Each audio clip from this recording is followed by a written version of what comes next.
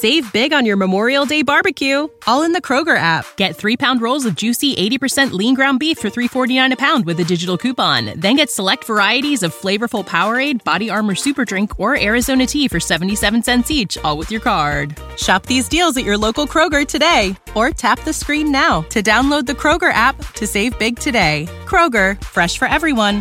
Prices and product availability subject to change. Restrictions apply. See site for details. This is a podcast from Minute Media.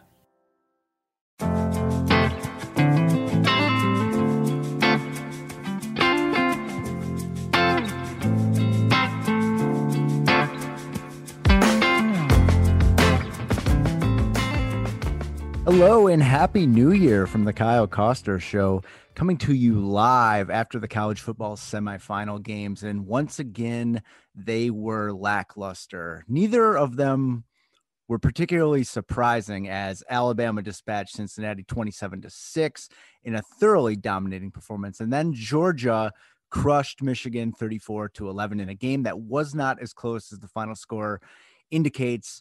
Once again, we are sitting here with two SEC teams playing for a championship. Alabama, their sixth title game in 8 years. That's the total existence of the playoffs. They played Georgia one time. It was an instant classic. Tua threw a touchdown in relief duty. Hopefully the championship game this year is as entertaining as the one we saw back a few years ago, because frankly, we need it. And it's what I want to talk about today after I hit on some broader thoughts about the games last night. There's not that much to discuss in terms of X's and O's and narrative, because it's kind of the story of superior talent winning out over inferior talent. And once again, those who love the SEC will have a reason to beat their chest, because the proof is in the pudding on the field. We saw the gulf between Alabama and Cincinnati. There's long been lamentations that the little guy never gets the chance to take on the big guy. We finally got it. It's a good thing. The good news is that Cincinnati did not acquit itself any worse than some of the teams that have found themselves against Alabama in that quarterfinal matchup in the past. The bad news is they could not stay closer than 3 touchdowns, and it was a total domination of a game. Anybody harboring any hope that Luke Fickell's team had a chance to play with the Crimson Tide, a side that looked entirely human up until the SEC championship game, quickly realized that wasn't going to be the case, as Nick Saban decided to establish the run game earlier. The first drive, 11 plays, 10 of them on the ground. Alabama finds the end zone, and ultimately that's all the points that they would need. Bearcats offense could not get anything going. Desmond Ridder was overmatched. There were certainly some chances for Cincinnati to capitalize and make this thing closer and more intriguing, but the same could be said for Alabama. Nick Saban had some interesting coaching decisions, getting conservative. They left some chances up on the field. There was a missed field goal. Once again, that Alabama kicking game, for the greatest dynasty of all time, it's pretty amazing to think that finding someone who can hit field goals with regularity has not been part of their MO. In the later game, Georgia facing a crowd that was 75% Michigan fans. Michigan fans have waited so long for this relevance, winning the Big Ten for the first time since 2004. They go down to Miami. They have high hopes. Jim Harbaugh is wearing cleats. He has receiver's gloves. He's ready to go. He's asking a graduate assistant to check if he might have some eligibility left, because he's ready to grab 7 balls for 64 yards and a score. Right out of the gate in that one, too, Georgia asserts itself with a brutal ground game. Stetson Bennett, the fourth, was spectacular. He played the best game potentially of his career. They had playmakers on the outside. That Bulldogs defense absolutely manhandled Michigan. And the same can really be said about the offensive line of Georgia, neutralizing Aiden Hutchinson. I tweeted out, and it wasn't snarky, midway through the third quarter, is the Heisman Trophy runner-up playing in this game? Because his presence was so neutralized. You look at that Michigan defense. If anything was a surprise to me last night, is that Michigan's defense failed to show up against Georgia. I thought that this unit has playmakers. I mean, they have 2 top 10 picks. Hutchinson going into the game was riding high, maybe the most momentum of anybody in the country. He could do precious little. Bennett looked like the explosive playmaker he hasn't for most of the year, both through the air and on the ground. Dalvin Cook's brother, James Cook, put on a display that even the finest running backs in the NFL would be proud of, including, I thought, the play that just showed the talent that Georgia has and that Michigan was kind of in a fait accompli, was that go route on third down where Cook got past the linebacker in coverage for like 45 yards. That was just a microcosm of the night. Very little drama, very little intrigue. And there'll be plenty of time to talk about that Alabama-Georgia rematch and what it means. I think it's going to be pretty good. I don't think Georgia's going to be losing by 24 points. I think they figured some things out on offense. Bryce Young won the Heisman, but he's one of these weird cases where game to game, you can really keep him down. You look at the Auburn game, and honestly, Cincinnati didn't exactly get embarrassed by him through the air. I mean, losing Michi is a huge loss, and I think that it showed in the semifinal game. I'm expecting a tighter game for all the marbles. The line right now is Georgia is favored by 2.5, I believe. But the main thing I want to talk about today, as I was sending some text while the game was going on to some people who work in college football, this was really interesting, talking behind closed doors about, you know what, this system kind of stinks. And you did see the public sentiment turn on social media last night that college football might be broken. And whether that means expanding the playoffs, now we have an argument of, you're going to have people who say expanding the playoff is only going to mean more blowouts like the one we saw in the semifinal games last night. You're going to have the other side saying that, no, actually that's going to make things better because you have a higher chance of having some intriguing games. It's going to build to something. I tend to agree with the latter camp because I think that more competitive, high stakes football is always going to be a good thing. I think we make this thing as close to the NFL playoffs as we can, and college football is going to be in a much better place than it is. One of the main things that we were talking about on those texts last night that I had going with a few people is that just kind of some candid honesty of how we feel that the momentum of the season really grinds to a halt between conference championship Saturday and these bowl games, and certainly the semifinal games, because they start and you just haven't been up for a football game at the college level that's had stakes for over 3 weeks. And I don't know if you're like me. I don't know if you're like some of my friends. It's really tough to get those juices flowing again. And I felt it again last night. And I was in the same place as I've been so many times, watching Clemson roll or watching Clemson get steamrolled by somebody else, Ohio State steamrolling someone or getting steamrolled themselves. It was just kind of this level of apathy where something feels a bit hollow and a bit foreign about blowing it all out for college football. And it's a damn shame because I don't think there's a sport I enjoy more week to week than college football. So it's doubly frustrating that when it gets its moment in the spotlight, maybe for people who haven't been following all year to watch these 3 games, so often it falls flat. I don't think that there's a sport that I enjoy more week to week than college football. So it's doubly frustrating for it to get to this time of the year and just feel like a dud. And I think what's responsible for that is the layoff. And I think that we've created a problem by giving these teams a month off. So I got to thinking, when we go to a 12-team playoff, and God willing, we will, that seems to be all the momentum. It's a matter of when, not if. The latest I've heard is it might take longer than a lot of people think. I kind of believe that human ingenuity and the almighty dollar, if it's shown to be a lucrative proposition, and on paper it certainly seems to be. But one of the things that I haven't seen talked about that I think is of paramount importance is nailing the timing, much like stand-up comedy. Timing is everything in college football. A little joke there. I don't know if you caught it. And I think that the sport would be well served to kind of game it out, to wrap everything up on New Year's Day. I think that in the playoff era, as we've gone on January 11th, January 12th for a title game, momentum peters out. It goes up against the NFL playoffs. And I really think that college football is missing a golden opportunity to own December in a way that they haven't before. And it's by shortening the layoffs.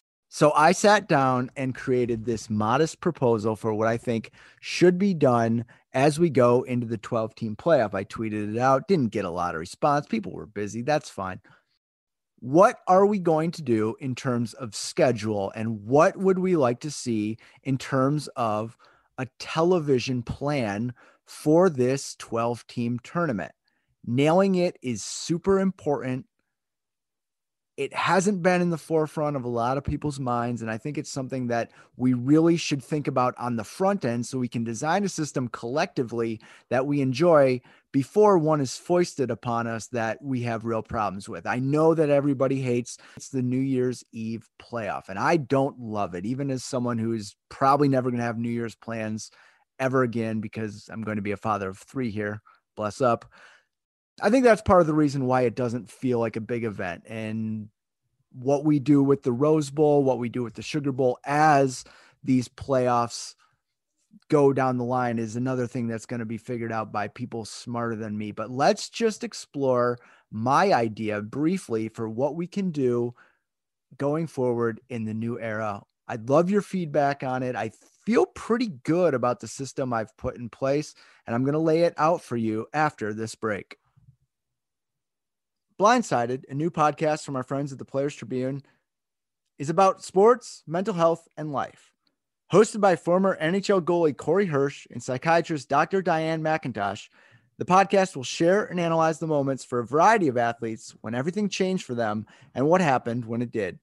The podcast lets listeners hear these athletes describe moments when mental health became the most important focus in their lives.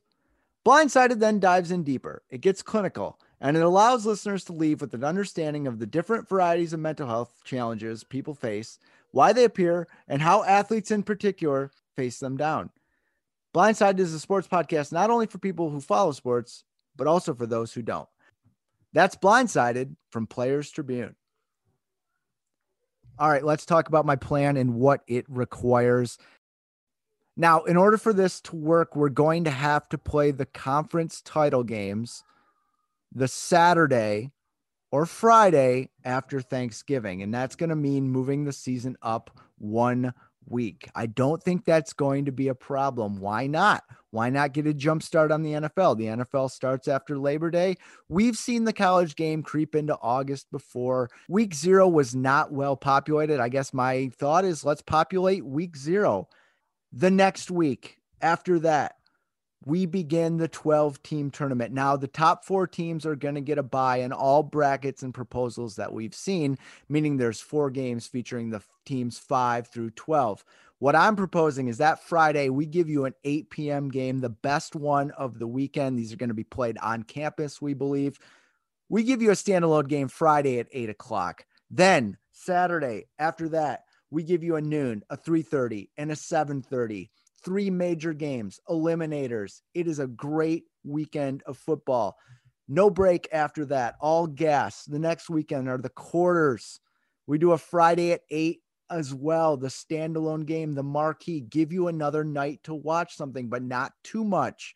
Saturday, again, we hit the noon, the 3:30, and the 7:30. Weekend after that, the semis, we play them Saturday, 3:30 and 7:30, just like the college football playoff was done yesterday. Now, it's very important for us to get this done before Christmas. It should not be a problem. I've looked at the calendar. It is my firm belief that taking a break and giving a bunch of bye weeks is the exact problem with college football. I don't think that these kids necessarily need it. I would love for them to keep going and keep the momentum, keep the interest hot. We get these semis done the Saturday or even like 9 days before Christmas. We get it done about when the bowl season starts now. We give you Christmas. We give you that downtime. We certainly don't want our tournament interfering with the holiday gift giving. But how do we preserve the sanctity and the sacredness of January 1st? We take a bye, and whether that's 2 weeks, whether that's 17 days, whatever the case may be, we play the championship game New Year's Day, 6:30, just like the Super Bowl. We build it up just like the Super Bowl. I really think that we follow what the NFL has done and done to perfection. The NFL nails the playoffs because I will tell you, as someone who is not a rabid consumer week to week of NFL, once it gets late in the season and the playoffs start, they hit Saturday and Sunday, those first two rounds. Those are the best days of football on the calendar. We're going to have more do or die inventory in college football when we go to 12. Let's capitalize, strike while the iron is hot in December, and then have it all culminate on what's long been college football's most important and revered day, New Year's Day. And we play it at 6:30 and we blow it out big time. That is how I think the playoff system should start. That is a TV schedule that you would love to be doing. Think of all these weekends you would be watching meaningful college football that you're not currently doing it. I love this proposal. I'd love to see what you guys have under your hat, because my biggest fear when they go to 12 is they're going to find a way to screw this up, and they're going to drag this thing into late January, and they're going to go in the wrong direction. We need to get this done sooner. We cannot be dragging it out. College football is a very specific part of the calendar it can capture. I don't believe it can go head to head with the NFL playoffs. The championship game as it is now on a Monday, I believe, is a total dud. They don't even, it's an afterthought. People are like, oh yeah, the title game. Now, do I think this is exactly what's going to go down? No. But to be honest, I haven't seen a lot of proposals out there, and I'm a little bit flying blind about what would happen in such a world where we decide it on the field. Whatever they decide, it's going to be several more days of watching high stakes college football. And hopefully it'll come right on the heels of watching it all through the season, so you don't have to relearn, reacclimate yourself to the product. Not holding my breath that anybody's going to listen to me on this, but I really think I'm onto something. And maybe the powers that be are on the same page and they have this all set up and drawn up on the whiteboard and they're way ahead of me. My sense is they're not, judging on college football from the last 40 years. So in summation, that's the plan for the 12-team playoff. As it relates to what we saw last night, not a big surprise, kind of disappointing, kind of depressing. I'm kind of sick of the major players finding their way to the promised land each and every single year. It's not that I don't like Alabama. The opposite is true, really. Nick Saban is really malleable and he's changed. He's adopted all the new things about the game and he's evolved. We didn't see that last night. It was just a rock fight. Bill O'Brien said, I'm going to run the football 47 times for 301 yards. Kirby Smart, probably the most interesting element of the night, how he just was adamant about not getting a Gatorade shower from his team because there were more mountains to climb in the future. Part of me was like, come on, man, just have fun. This is what the bowl season is about. If you can't enjoy the fruits of success, why do this? But part of me really respected it because you know that the sting of losing the title game to Alabama is still fresh, and the sting of getting embarrassed in the SEC title game is also extraordinarily fresh. And I know it's a dumb thing, but it kind of convinced me that it is going to be Georgia's year and they are going to be on a mission, because what I saw out there on that field against Michigan, I didn't know that Michigan was capable of playing that poorly. And they played that poorly because Georgia took them out of every single thing that they wanted to do, kind of emasculated them in a lot of ways, and they were flying blind and all the deficiencies came home to roost. So in my mind, what Georgia did last night was every bit as impressive of what Alabama did to Georgia and the SEC championship game. Whether they can bring that momentum here in, what is it now, going to be 10, 11 days when it all matters, that remains to be seen. In closing, one thing for us to enjoy is that this is probably one of the swan songs of this current format, which left a lot of people feeling unsatisfied. I know that there's a lot of people not particularly thrilled with college football right now in the state it's in. There are some major hurdles and some major challenges to overcome, and it's going to need smart leadership and bold thinkers to usher in a new era, which has not been in high supply.